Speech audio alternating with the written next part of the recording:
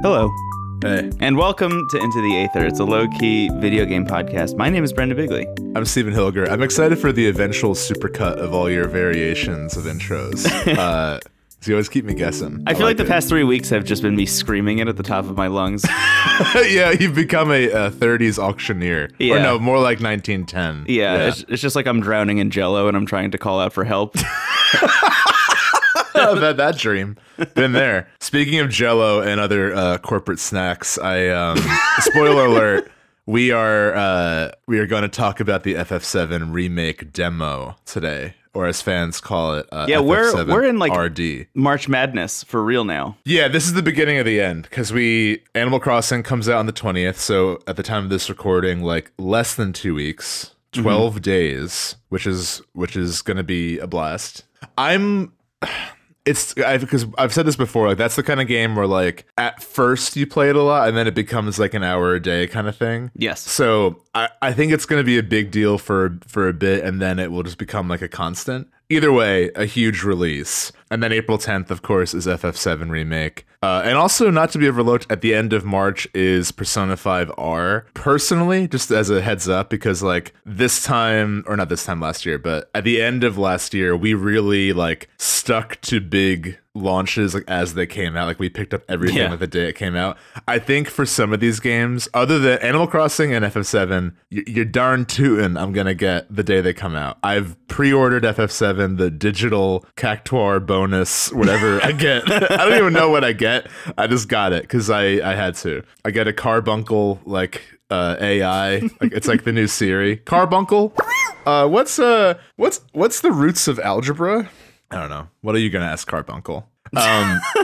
All that to say, I will probably get Persona 5R after FF7. Because I want to have, like, I don't want to be too flippant with what I devote my time to. And that's also a really exciting game. It's a little bit lower on my list just because it's kind of like, I mean, it's ironic that it's lower than a remake. But, you know, it's a recent remake, right? Yeah. I'm excited for it, but I think I want to have the time allotted to, like, really appreciate it. So, Yeah. Honestly, I guess this is kind of a segue into talking about Final Fantasy, but like I would say that the addition of the word remake in Final Fantasy VII Remake is kind of doing that game a disservice. I think so. I kind of wish they just called it FF7, you know? Yeah. What power would there be in that? That'd be wild. Final Fantasy VII 2020. That's kind of what they did. I mean, that happens, I think, with movies once they've made the 5th or 6th one. They're like, we can't call this 5. Right. Like, we just have to start over, like Rocky Balboa. Fast and Furious.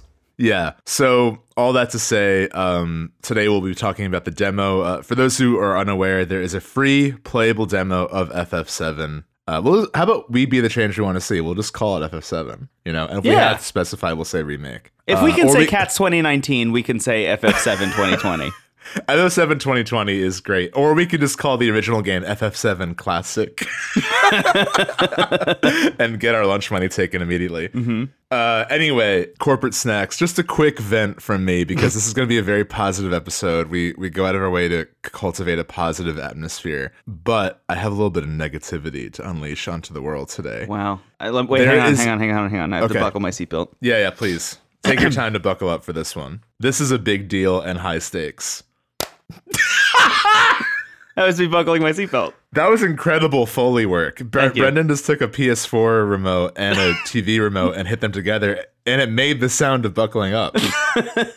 For the aspiring Foley artists out there, there's a little tip for you. How do you get that job? I've always wondered how to become a Foley artist. It's such a cool thing, isn't it? I feel like there are things that I've done in my life that could lead up to me being a Foley artist. Like if I got that job, somebody would be like, yes, that does make sense for you. But I don't know what is the career trajectory. Because so far I've done Blockbuster, Starbucks, selling desk phones, circuit breakers on Amazon, working for a podcasting startup, and now I work at Marvel. And I don't think that that's the trajectory to becoming a Foley artist. I feel like you have to be like a spy and one of the Blue Men and Blue Man Group. Because that's like the two, like you have to like know what sound hitting things make and also be secretive about it. Yeah.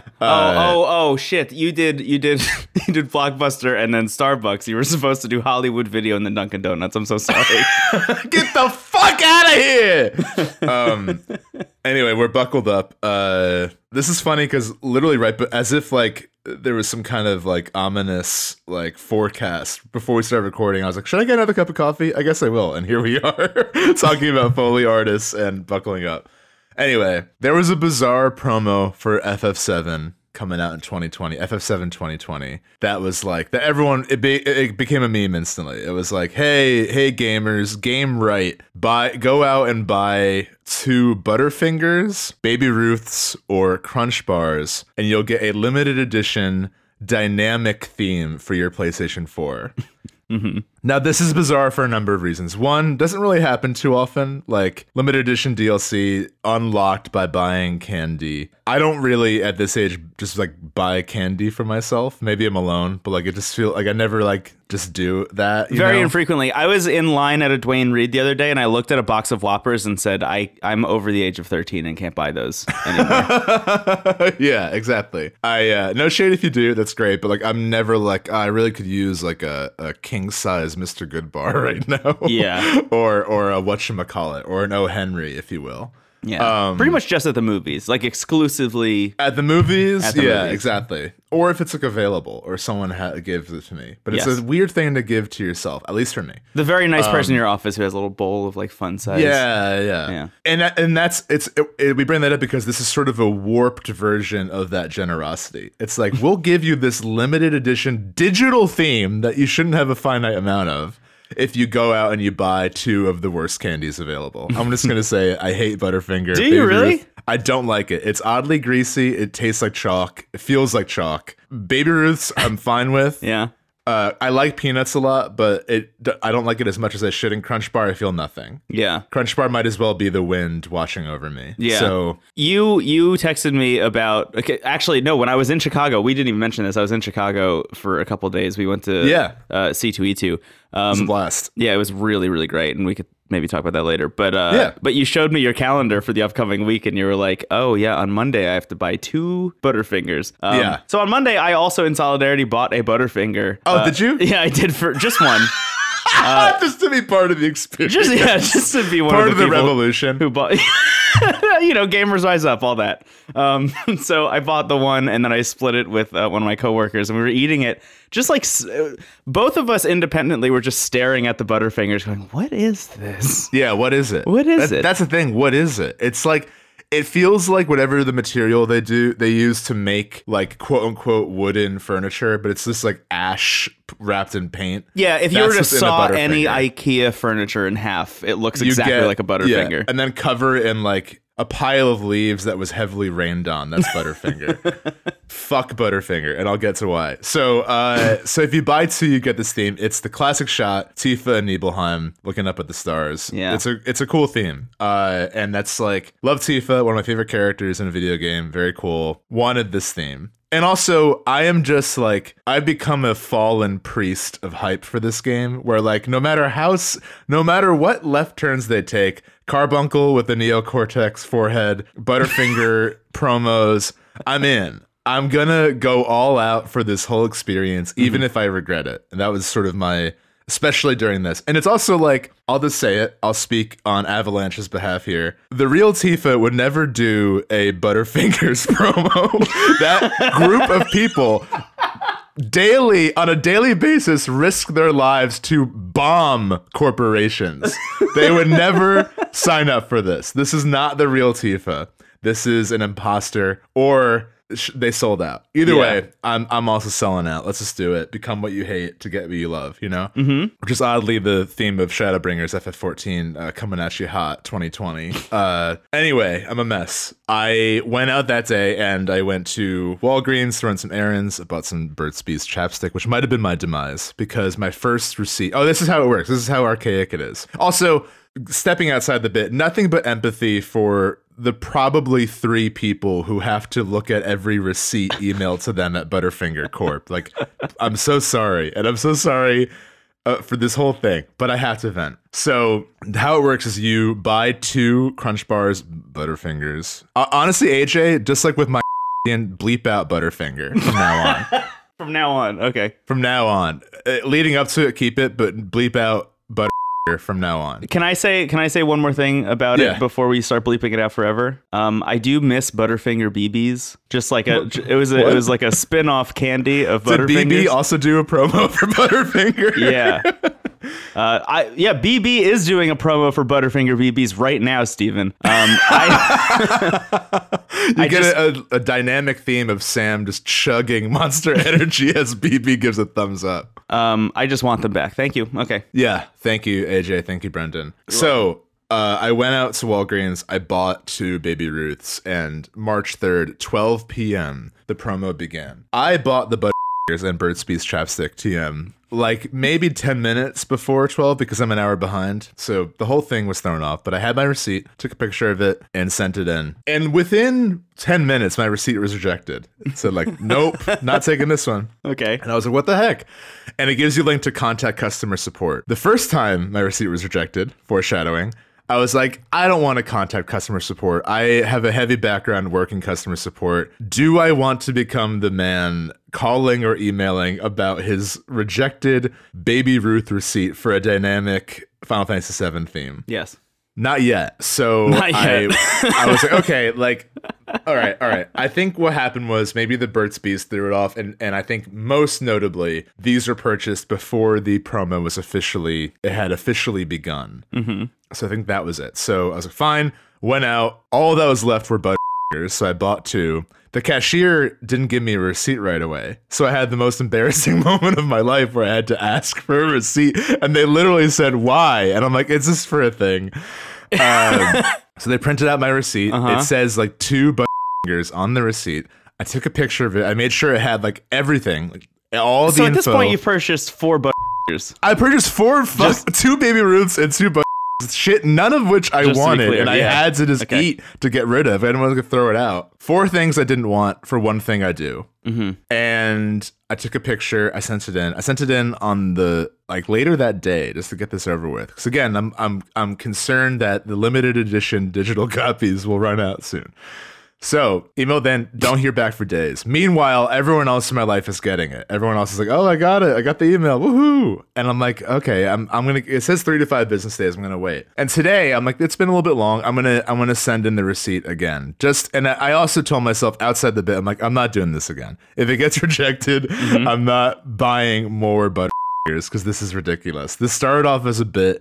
And now it's become like my personal undoing. Yeah. People are concerned. This is not how my life was supposed to play out. So I emailed them the receipt again today. And within minutes, I get an email saying your receipt was rejected. And I'm just like, what? I don't know what I could have done differently. Okay. Literally bought 2 Butterfingers, says it on the receipt. Yeah. Contact customer support. I clicked the link. I'm not going to call because I'm not a monster.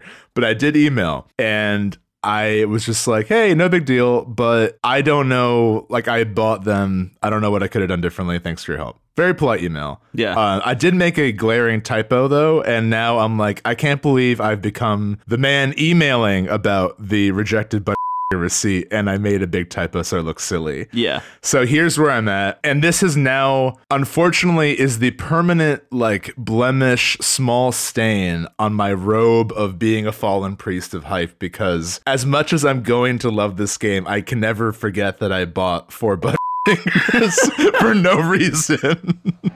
Well, 2 Baby Ruths and 2 Butterfingers. But, yeah. So I'm just gonna say, like, if you're gonna do this, if you're drawn to this promo like I was, I don't know. It seems like a gamble. Don't do it more than once, because like this fucking blows. That's it. That's all I got. I wish there was a stronger thesis, but like, I'm so sorry that that's how that story ends. No, I mean, it's okay. I mean, who knows? Maybe I'll get a reply to the email and they're like, oh my God, we're so sorry. The irony is I should be there. There are tiers of prizes. You can get like other DLC for buying more than 2, which I have done. So theoretically, I should be owed the I bought 4 Butterfingers and get like a weird Cactuar poster or something. Now I'm going to have like nightmares of Red 13 being like, if you buy some Monsanto stock, I'm going to give you an action figure. I just feel like this might have been a moral test. This game has such anti-corporate themes running through it, visibly and under the surface, that like they were like, if you truly are embodying the message of Avalanche, you would not fall for this. And I did. You definitely you checked the accept the terms and conditions box, but forgot to check the box under that says I will never buy a Butterfinger.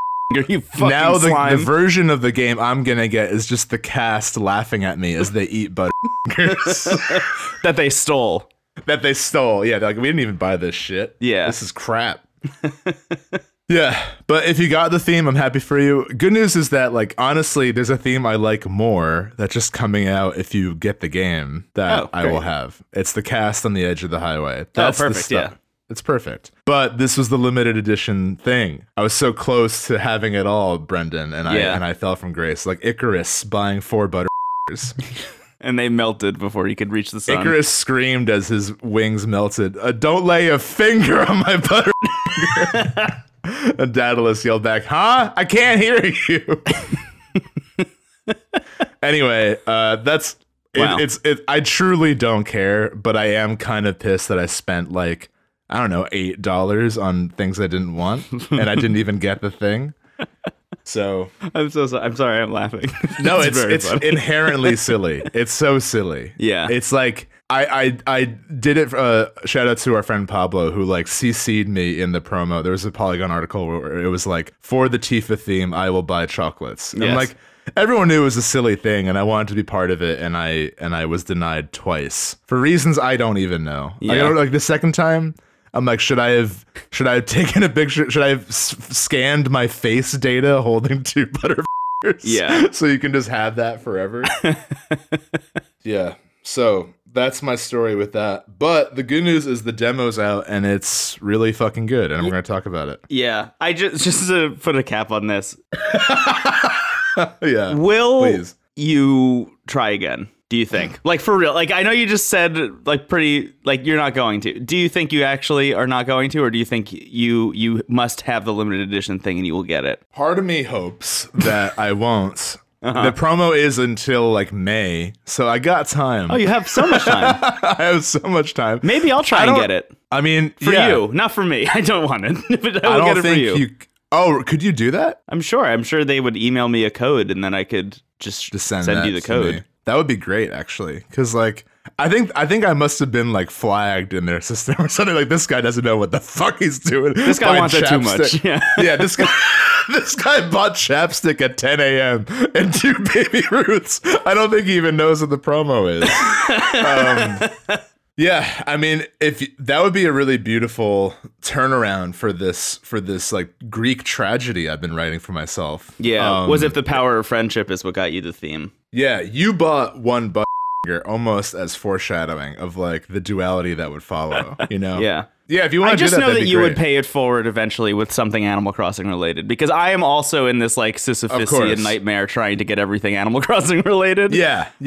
You pre-ordering the Switch that you already had a Switch was the version of buying 18 Butterfingers for a limited edition dynamic theme. Yeah, I'm trying to get my hands on the Target exclusive journal that you get when you pre-order the game, even though I'm not pre-ordering it from Target. Like, there are a lot of things going on my side of this. I don't even know what this divide. I just hate that, like, in Butterfinger's data, my full name exists, and this email that I misspelled is like, "Hi, I didn't get the thing I wanted. Thanks for your help." And they're like, "Look at this clown. Look at this fool stumbling." HQ, there's a clone of you floating. Yeah. Like a vat of chocolate. Yeah, exactly. I found my Shinra, and it's whatever company owns this. It's not even Hershey. It's like Chocolate Corp. Whatever. They're the ones who are trying to steal the everlasting gobstoppers in Willy Wonka. Yeah, exactly. Anyway, tragedy aside, if you could get me that, I would be so happy. That would make my day. Because I truly don't think I've done everything in my power responsibly. If I buy again, then there's the other pending worries. Yeah. So like you're tipping over the edge. I'm tipping over. It goes from being a bit to like something I'm actually like invested. Yeah, it becomes a quest. It is like it's a little bit too real at that point. No thanks, chocolate TM. What is the? I don't even want to know what the company's name is. They don't have that power over me. Should we make? We actually did talk about that for a long time. Do you want to take a break real quick, then come back and actually talk about the demo? Wow, that was supposed to kick things off, but it ended up just like being a lot. It was 20 minutes. The first game I played this week was trying to buy. I got something to say about. I sent a bunch of electronic mail. mail. Ass. Yeah, man. I don't know. Do that promo at your own risk. True. Like, honestly, I would give like a heads up that like, I guess you gotta do something real specific. Read the fine print. I even checked the UPC code of the two fingers that I purchased to make sure it like matched up with what they needed. And guess what? It fucking did. I don't know what I could have done. Should I have specified that my receipts say like everlastingly at the sign off? Like, what could I have done differently? What could I have done? All right, yeah, let's take a break. Steven, we have now both played the demo for Final Fantasy VII Remake S Definitive Edition for the Nintendo Switch. Sorry, honestly, FF7 2020. In the spirit of that, though, can you imagine if they did that and let you switch between graphic styles, like in Dragon Quest? Oh my god! Like you could switch between the. How good? Yeah, that wouldn't really work with the battle system, but that could be kind of a fun shout out. That would be very fun with the battle system. Yeah, that exactly. I wonder if there will be like some kind of in-game reference to the old style. I could see them putting a game in Golden Saucer where you play like the original FF7 in like some way. Yeah, not the whole thing, obviously, but anyway. Enough daydreaming. We played the demo. I'd love to hear what you think first, because I spent the beginning of this episode just like truly going down a rabbit hole I didn't know I ever would. So, but I have a lot to say, mostly very good. And I'd love to hear, because I've now talked to a lot of people who have played the demo who have either, like me, had very strong ties to the original, or who had never played it before. And you're kind of in the middle. You have recently played through the Midgar section, so you're like, right, at least last time we talked about it. I have played everything that will be in the remake. Yes, or exactly. The first part of the remake. Yeah, right. Which, so like, maybe I should just keep up that pace. Like, maybe after I'm done playing remake, I will then play the next bit of the original, and then wait for that remake, and then do the next bit. I was thinking of doing that myself, actually, because I've been wanting to go back to the original in the spirit of things, because I have it on Switch, which is a great port, by the way. We talked about it a few episodes ago, but yeah, if you don't have the original, the Switch version like is the one to get. It is a really, really good port. I really enjoyed it, especially with all the, as we talked about in our episode about that and Oblivion, which was one hell of an episode. They add a lot of really great, just like user experience stuff to exactly. Like kind of ease the process. So if you're going back to that game and playing it again, it will make that experience faster and more fun. If you are like me and you don't really like that battle system, it will allow you to just kind of like fly through it in a way that is nice. The good thing about FF7, though, like in contrast to other old RPGs from the 90s, is that you don't need to grind, really. Like, you can kind of just progress the critical path pretty easily. So, like, it makes that game, like, I would say the combat is the one thing to kind of move past still. Like, even on top of the graphics and stuff. Like, the materia system is fun, but, you know, it's just a little bit dated. But I'm really happy to see, like, earlier in this show, I always had this sort of sour feeling in my soul that I'm like, I know I love this game, but I wonder like if someone coming to it now would still love it. And then you did that. And I know many other people who picked it up well after 97, who were older than 9 years old, like I was when I first played it, who it still really hit hard with. And I think we'll get into why as we talk about the demo. And I think just in short, like, I am really excited because I think that when this remake comes out, it will reintroduce this game to a lot of people who might have missed it, but I think the original game will always have a place, and I see them existing alongside each other rather than one replacing the other. I totally agree. Yeah. So, and that's, I think, the sign of a good remake. I feel similarly to Resident Evil 2's remake, which I think like is the best remake I've ever played, in that it retains so much of what makes that era great, but like modernizes it in a way that that like makes those things even more exciting. Right. But there's always going to be a place for the like campy original with tank controls. The same way like you can never replace the charm of the 3D polygon sprites. Like that will always exist in that time capsule. Anyway, tell me what you thought of the demo, and then I'll just like gush for 3 days after that. Yeah, it is good. Period. Your turn. Wait, that's all you got? No. I can't let this episode be more than half butter related. It is good. Don't buy butter. I downloaded the thing immediately as soon as I saw it was available. Let it download when I got home, sat down, turned it on, and just like I was excited to sit down and play the demo, but it was in that moment where I was on the title screen where I just had like a real holy shit moment. Yeah. It's just like, this is one of those like legendary ideas for a game like Kingdom Hearts 3 or another Half-Life that have just been like kind of floating around for so long that anytime one of them comes out, it's like people have moved mountains.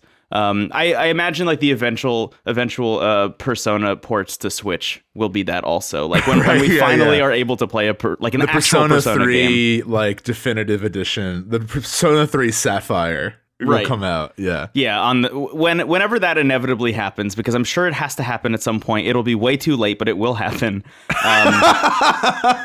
Yeah, exactly. When that happens, we will have the same feeling. I just was sitting on the title screen of this, just like kind of like jaw agape, just kind of like in awe of the fact that I was about to actually do it. And then you start playing it, and it opens up with the Aerith dropping flowers and the Loveless sign and like the entirety of what you remember about Final Fantasy VII. And I, having just played this, like I even was getting nostalgic about that opening cutscene, weirdly enough. But we mentioned this in talking about this remake, I think at E3 or maybe before that. But like this game looks like how the original felt. When you are playing that game, either when you're 9 years old, I imagine in your case, or even me playing it last summer, like this is exactly what I wanted it to be aesthetically. And like, that's nice as kind of like an overcurrent of what this game is like, yes, it looks really great, but that was always going to happen. I think that was always going to be the case. Sure. That is like the one thing everybody wanted was for the game to look good. That's why they weren't going to mess that up. Yeah. Right. What I was more concerned about was how the thing plays and feels.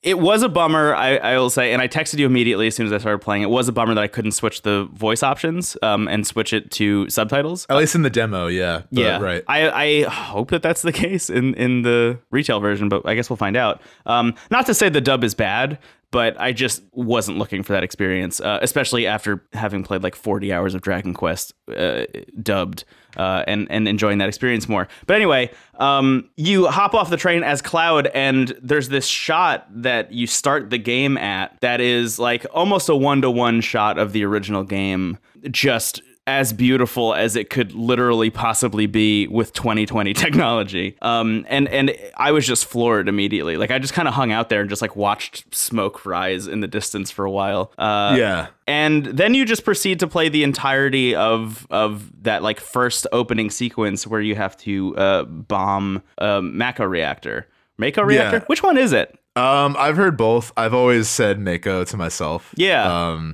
Yeah, but like I've heard it pronounced differently, both from characters in the game and also people in real life. Yeah, I felt like I was losing Barrett it every time. Mako. Yeah, every time Barrett said Mako, I was like, that's not correct, but maybe it is. Yeah, maybe it is. Because I thought it was magic. Isn't it magic? Isn't that the whole thing? We also Mako is the life stream of the planet, basically. Yeah. It has magical properties, but it's essentially like the life essence of the planet, of Earth. Yeah.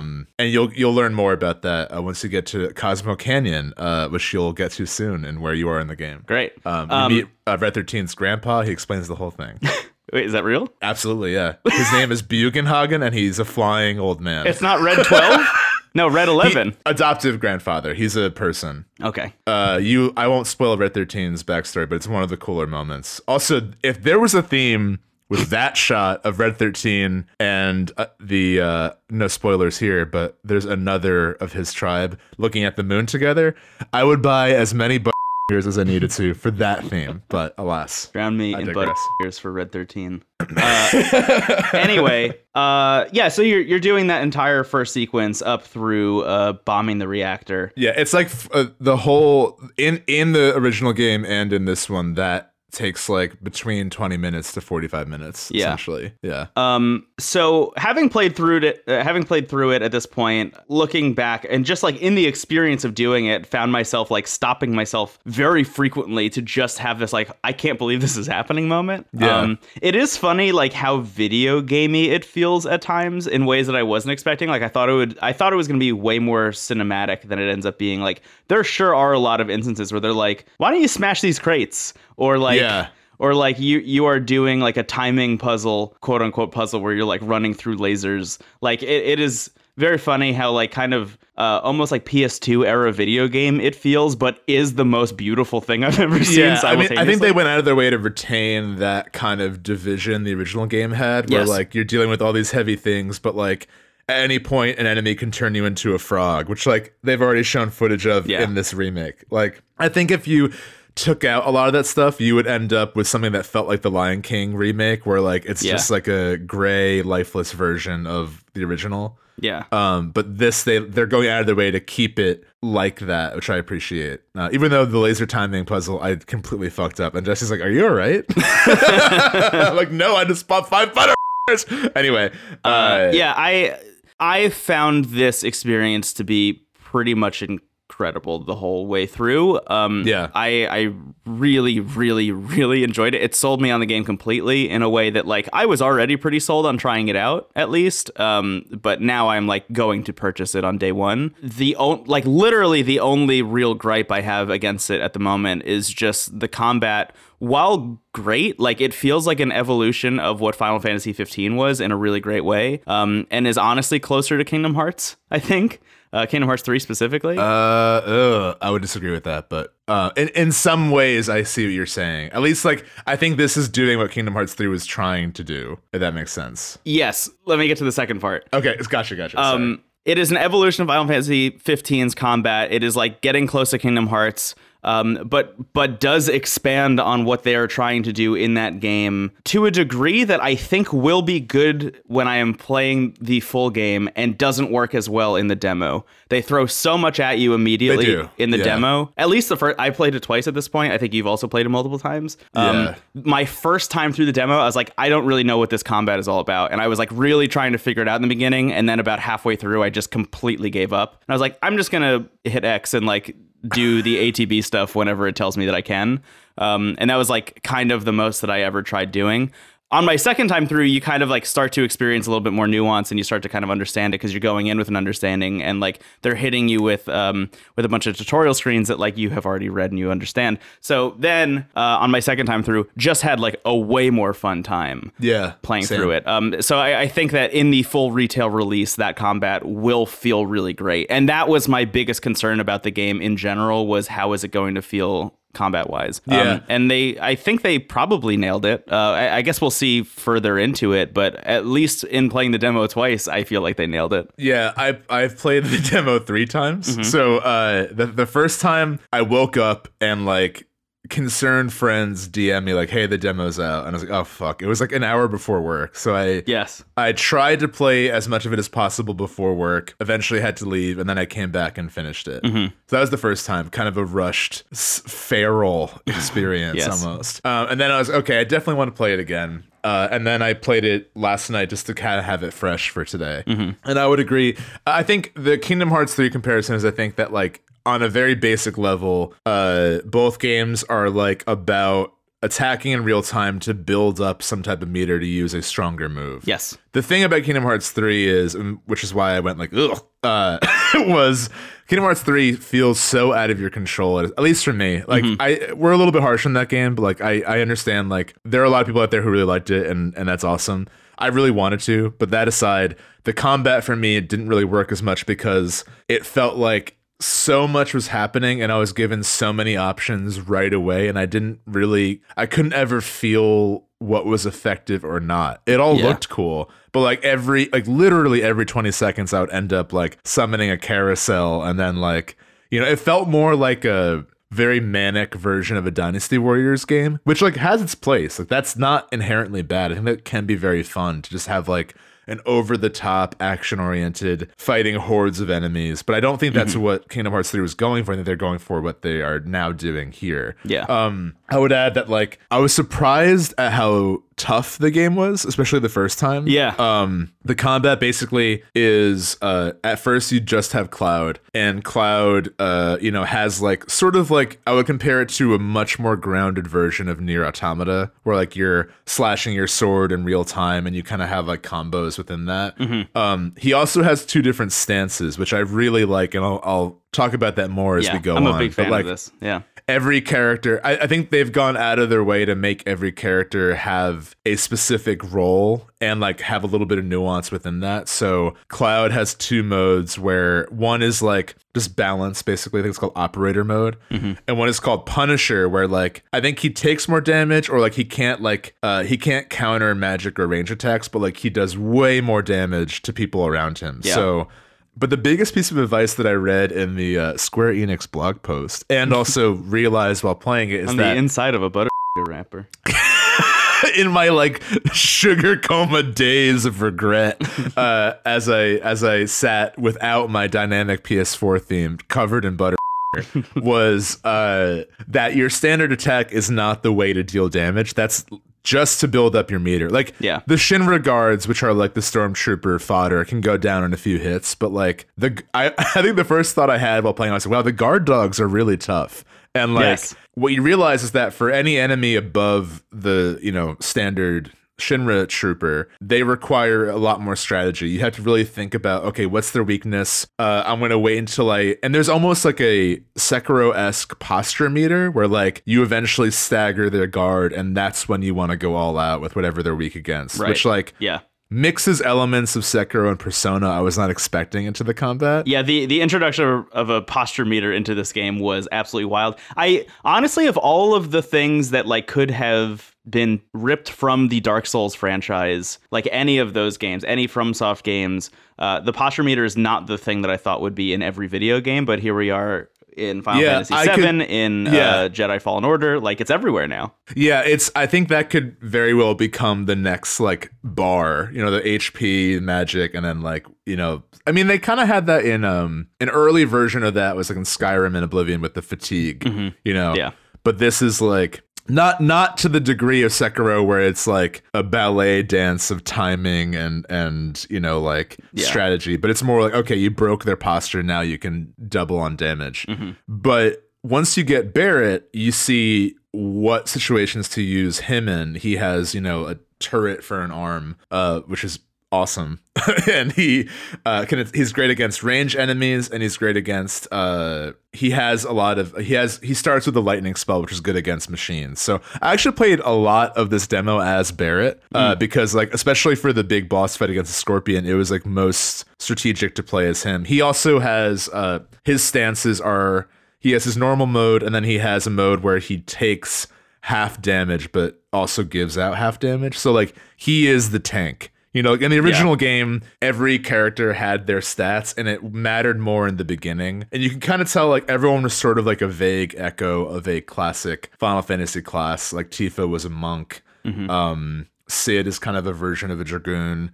But here, I think they're much more focused on, like, because in the original, at a certain point, it just mattered of, like, what materia do you have and what limit breaks do they have. Right. And that was exciting because before then, everyone had a very concrete role. And in 7, it was like, use whoever you want and you can make them whatever. Yeah. But here, I'm interested in the idea that, like, we're moving away from the concrete classes, but everyone still has a role to play, and your party management matters. And there's once you get Barrett, that's where the combat really came alive to me, because there is such a focus on switching between party members. And like that works so well and really aids, I think, the strongest thing about this game, which is the ensemble. The fact that like mechanically the biggest thing to pay attention to are the characters. And like there's a lot of like organic dialogue that popped up while fighting the boss Robot Scorpion, where like sometimes an enemy will just grab one of your party members and you have to switch. Yeah. So like it grabbed Barrett and it switched to Cloud, and I was like, oh shit, and I didn't save him in time. And Cloud's like, are you okay? And Barrett's like, I would have been if you did anything to help me. And like I really enjoyed their banter at a certain point. Like you, I think the one big thing, like it's weird because the voice acting is good. Like they have a lot of really great actors in this cast. The guy who voices Barrett was Jet in Cowboy Bebop, the English dub. Oh, great. I didn't know that. Which is kind of a similar character, actually. And I think Cloud is perfect. Like I think for Cloud me, is great, Cloud and yeah. Jesse were the standout performances, and like really are exactly how I envisioned them. And just to touch on it, like I really think above all else they nailed Cloud. Like and I think they nailed Cloud in a way that I was worried they wouldn't, because Cloud has kind of become the like quintessential RPG protagonist, you know? And I think a lot of the spin-off stuff and a lot of him appearing in Smash Brothers and all that have forgot what makes him interesting. And it's that he's this like kind of snooty young dude who's putting on a gigantic front. Yeah. And the game like really, like I love the scene where Barrett's like, how old? He says like, what are you, 20 something? And he's like, soldier, first rank. And he's like, oh, I guess you're 1 year old then, you know? Like that was a great moment. And like Barrett too, like Barrett is a character who a lot of this game is so much about identity and like, you know, accepting and relishing who you are despite what the world tells you are, or what your circumstances have made you. Like, I think Barrett kind of has this front of being this like very tough, very aggressive boss.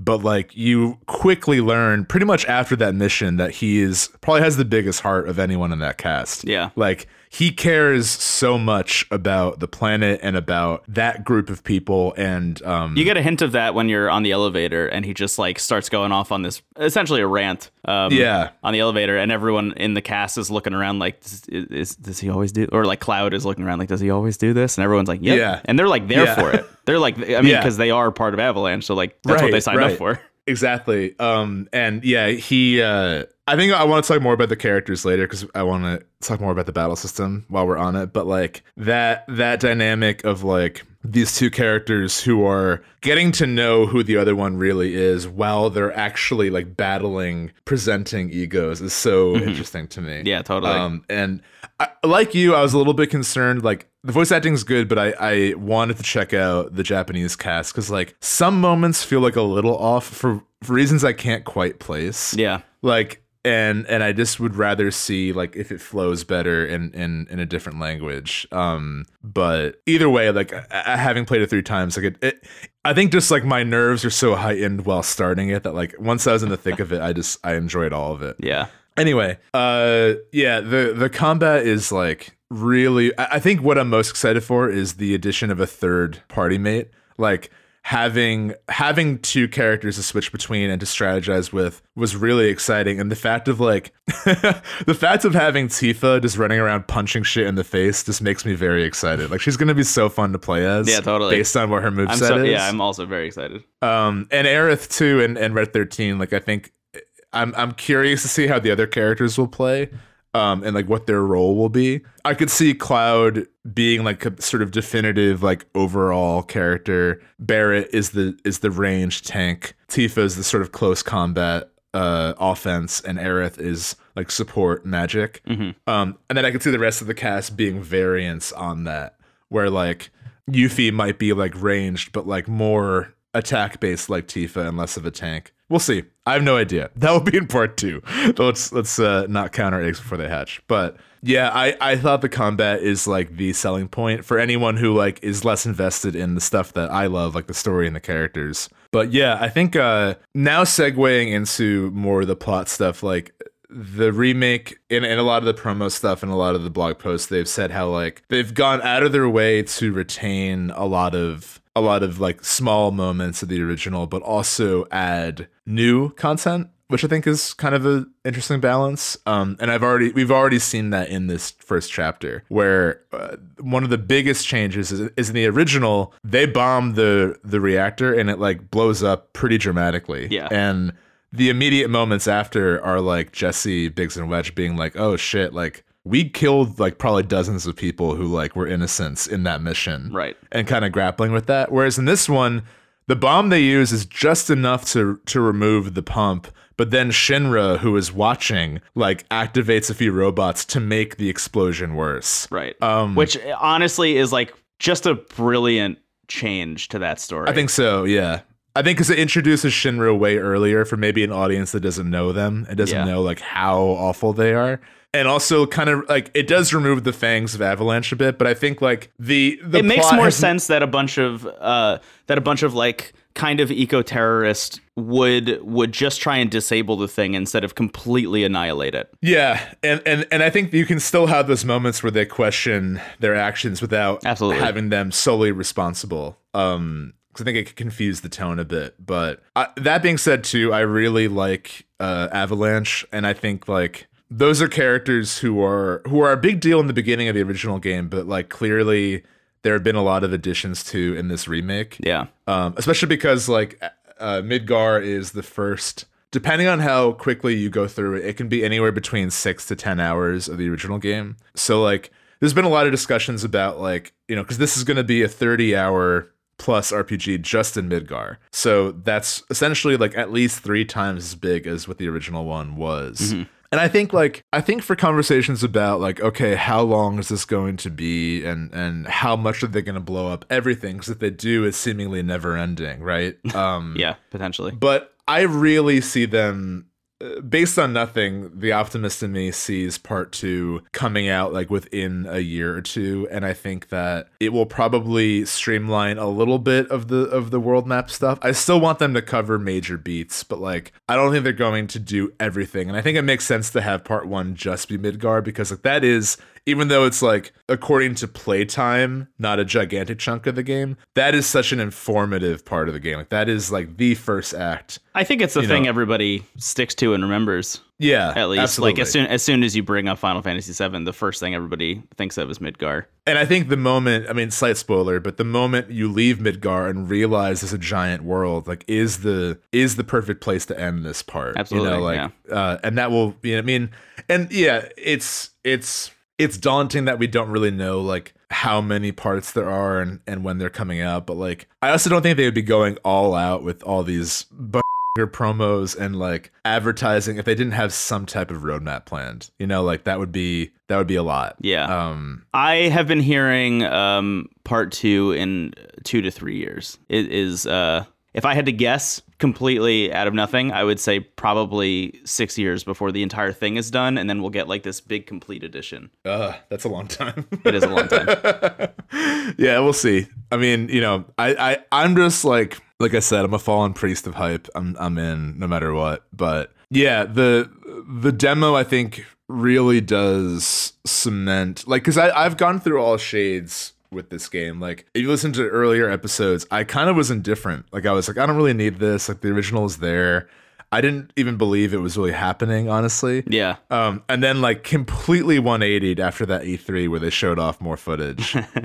Yeah. And like, you know, I think the conversations about like when will this be done and the original still being there, I think like I do kind of value the sort of episodic release. I think like that paces it out in a way that will be nice and like gives them more time to really give this the time it deserves. But, you know, I think like it's also interesting because I've read a lot of articles that by writers I really admire, and like they're good articles and they raise a lot of important questions. But a lot of what I've read of like the more skeptical takes of this game have been like, as someone who's played more of it, everything I've played is amazing and rocks, but will it be enough? It's like, probably. If everything you've played is great and it's a 30-hour RPG. And the thing about Midgar too is like, yes, that's the first part, but that is like, that could be its own story. Like there is a version of that game where the story ends when you leave Midgar, and like there is a catharsis there. Obviously there's so much more people want to see, and like, you know, half the cast is not even introduced yet. So like I share that kind of worry, but after playing the demo and seeing like the care they've given the characters and the combat just being so fresh while also retaining like what makes, like they really took the best of real time and turn-based and somehow made it work, where like when you pause action to strategically choose like what you want to do next, it just like works really well. And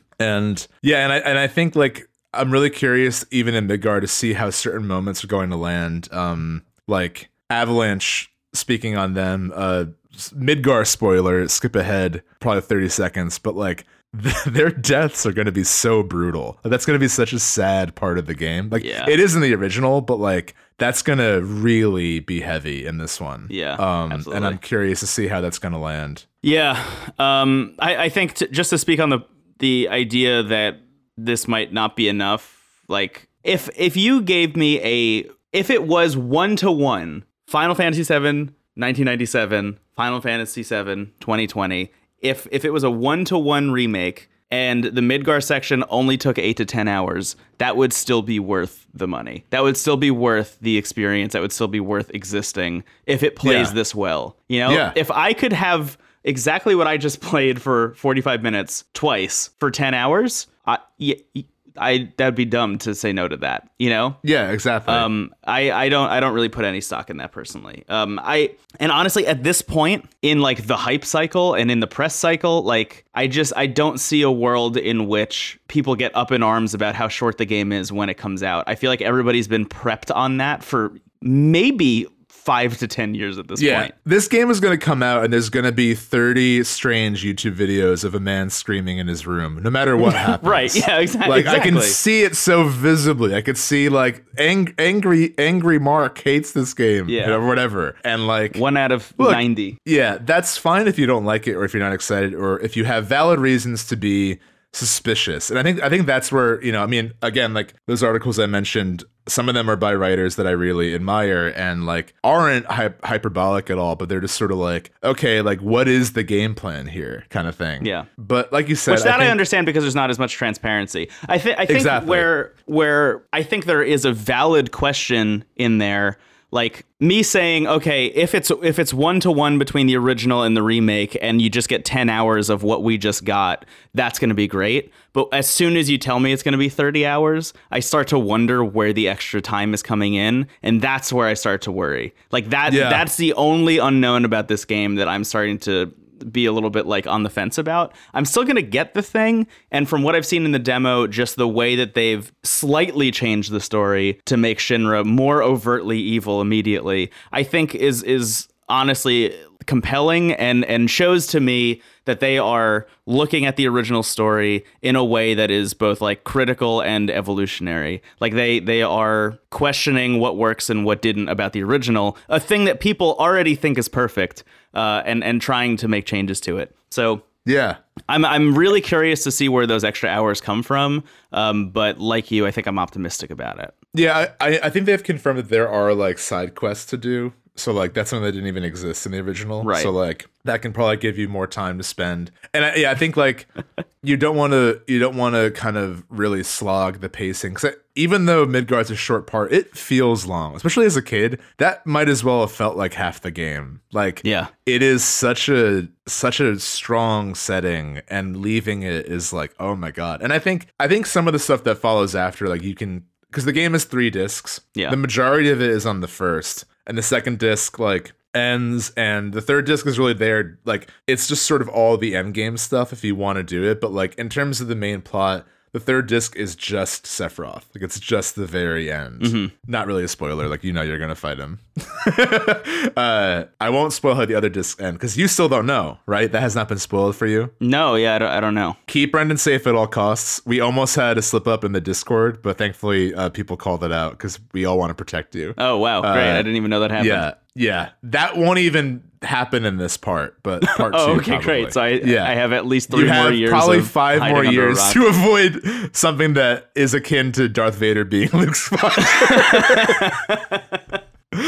But yeah, I think like the biggest thing is like we'll see how everything is when it comes out, and I think like that conversation can happen. As hype as I am, like I'm also open to being critical, and I think like I'm just really going in expecting it to be its own thing.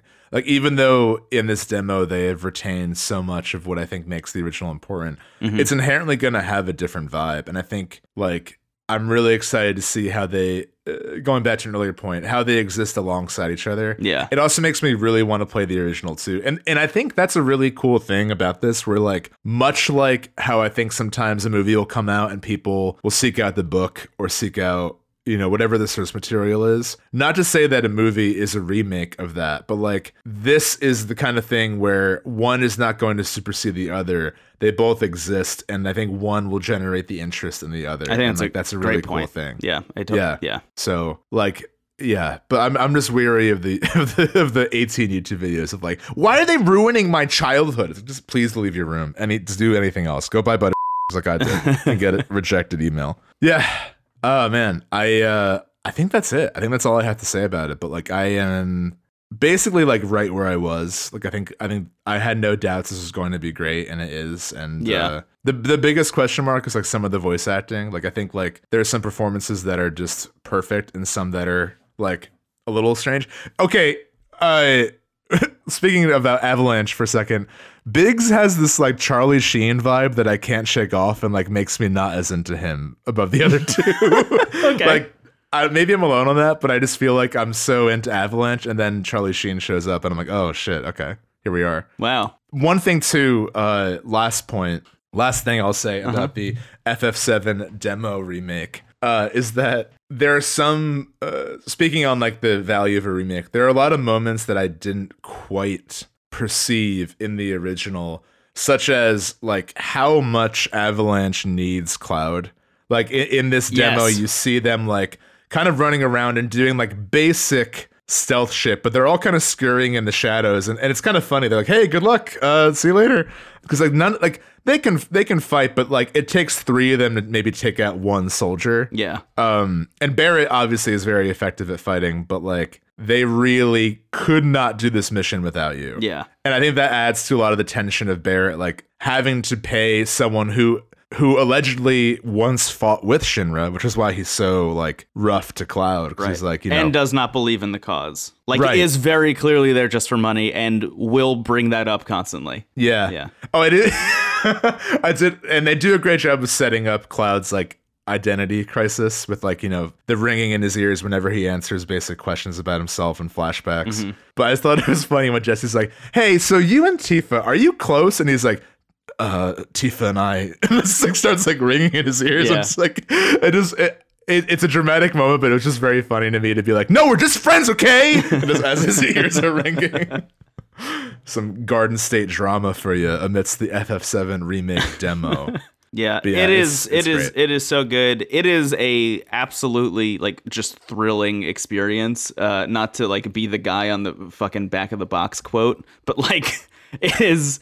It is so exhilarating to play. That I and it is honestly one of the more boring parts of the original. Like when I, at least for me, playing it in 2019, when I was playing through that bit of the original, I was like, this is fine. And then it was like once I got further into the actual like conversations with more people in Midgar and started building the party up, that's when I started to really click with that game. Yeah. Yeah. Making this part of the game this fun really just really just bodes well, I think. Yeah, and also like the enemy design and how they fight. Like there's a lot of random enemies you fight in this reactor in the original that like have really out there designs, but you don't quite like feel because they're just things to like mash attack against. Yeah. But like, the shock troopers that are kind of almost Voldo-esque, like kind of slither around and you Yeah. have to like, they're hard to hit. They're fun. It makes me really excited too about like pretty much every enemy in this game. Like, what is the fight gonna be with the like twin-headed dragon in the glacier cave? Mm-hmm. Or like,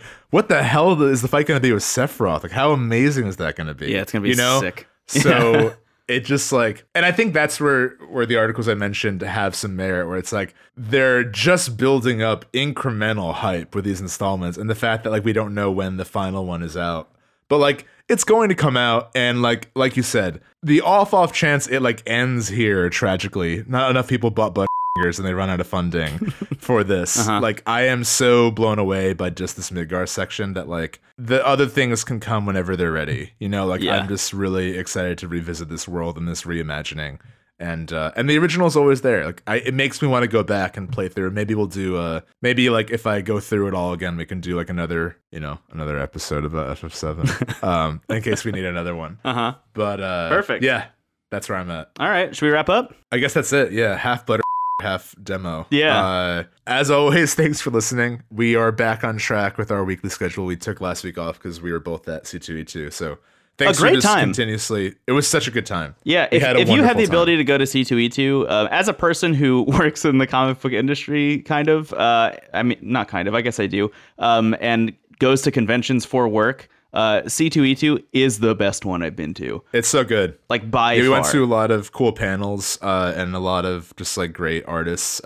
It's as someone who is extremely extroverted, but also like gets a lot of anxiety in big crowds. It is the like perfect balance of like an active, busy event that isn't overwhelming. Yes. And And as a person who is introverted but is loud on podcasts, I also had a great time. Oh, we're best friends with different personalities. But yeah, good time. Thank you all just for listening and for being so supportive of the show. It feels like we get more and more positive feedback as we do it, which is great. And we're also always open for constructive feedback as well. If there's something that you'd like to see us cover or you know, like as we move into season 3 of the show, which is wild, you know, and in 3 months we'll be doing the show for 2 years. And a lot of our positive growth is due to people kind of reaching out to us and being like, hey, could you make a Discord? Which has become like a really, really active place of for the community around the show that Brendan and I are both involved in. Stuff like that. Like, let us know what works for you. And you know, we have a Patreon at Into the Cast, which like is there to sort of just give us more resources to do more around the show. So at this point, since starting, we've started doing our monthly newsletter, which is Medium Into the Cast. We have our Discord, and you know, we try to do streams when we can. That's sort of the most kind of up in the air thing schedule wise. But I just wanted to once again thank you all, and also like keep the door open for feedback because we're very open to hearing that. Yeah. It is also worth noting that in the past week, an enterprising fan has created a subreddit for the show. Which we are not moderating, but like does exist if Reddit is more your speed. It is r/Into the Aether, so you can go check that out if you want as well. Yeah, I guess run down the Patreon list, right? Thank you so much to Akira, Alex, Andrew, D, the other Andrew D, Ariel. I feel bad saying Andrew D and the other Andrew D. I want both Andrew Ds to know that you are the first Andrew D. And Andrew D remake. Yeah, and I alternate. No, that's worse. I alternate which Andrew D is the other Andrew D every week. Anyway, Ariel, Bede, Benjamin D, Benjamin W, Bolt, Brendan, Brett, Catherine, Christopher, David, Dennis, Elliot, Hilton, Inez, Jason, Jeff, Josh, Cameron, Connor, Kieran, Kim, Kyle, Mark, Marcel, Melly Muffin Pie, Micah, Min, Murray, Naomi, No Name, Pablo, Philip, Robert, Salupezi, Scout, Shelly, Skin Tight, Alloy, Spencer, Trevor, and Will. Thank you all so much. Wow, for it's a long list. Back in the show. Yeah, I stumbled a lot on that one. We were used to a rhythm for a while, and then like 8 more people signed up, yeah. which is very flattering. Thank you so much to everybody who has done that. It is, it means so much. And yeah, I just like the question of where this money goes currently. I think like in the coming year, we're probably going to start using it for things like boosting the Discord, so we get more features in there. And like if there's a game that Steve and I are like iffy about, but there's a lot of hype about, and people want us to check it out, like that can go towards that. So and editing costs as well. Yeah, that's like probably the main thing. But yeah, I think that's for full disclosure, I think every game on this show I've purchased because I want to play it. But every blue moon, there's something that like you and I are like, okay, we have to talk about this, even though we're not beholden to what's coming out. Like Death Stranding was one of those things, and that was the first game I used the Patreon funds for, and ended up loving it. So thank you for Death Stranding. I had a great time. Yeah, thank you, BB. Thanks, BB. But yeah, that is, and if you ever have more questions about that, we can be more transparent and like maybe make like goals to hit certain objectives if we have something in mind. Yeah. So yeah, if you want to support the show in other ways that aren't financial, there are plenty of ways to, and equally valid. We have you can review us on Apple Podcasts out of 5 stars, whatever you see worthy, and you can also just tell a friend about the show. That's honestly the best way and the easiest way. Just spread it around if you think it's worth listening to. If you also have a vendetta against Butterfinger TM, you can spread our message and we can revolt. I think that is it. Oh, we have a Twitter account at Into the Cast. Pretty much everything is at Into the Cast except for our strange cursed email, which is intotheaetherpodcast@gmail.com. Yeah. You can email us there if you have anything to say. But yeah, that's it. Goodbye. Goodbye. My name is Brendan Bigley, and you can find me on the internet at Brendan Bigley. I'm Stephen Hilger. You can find me at Stephen Hilger. Have a wonderful day. Have a great one. Stay hydrated and get some rest. Yeah, cool. All right. Goodbye. Goodbye. Thanks, AJ.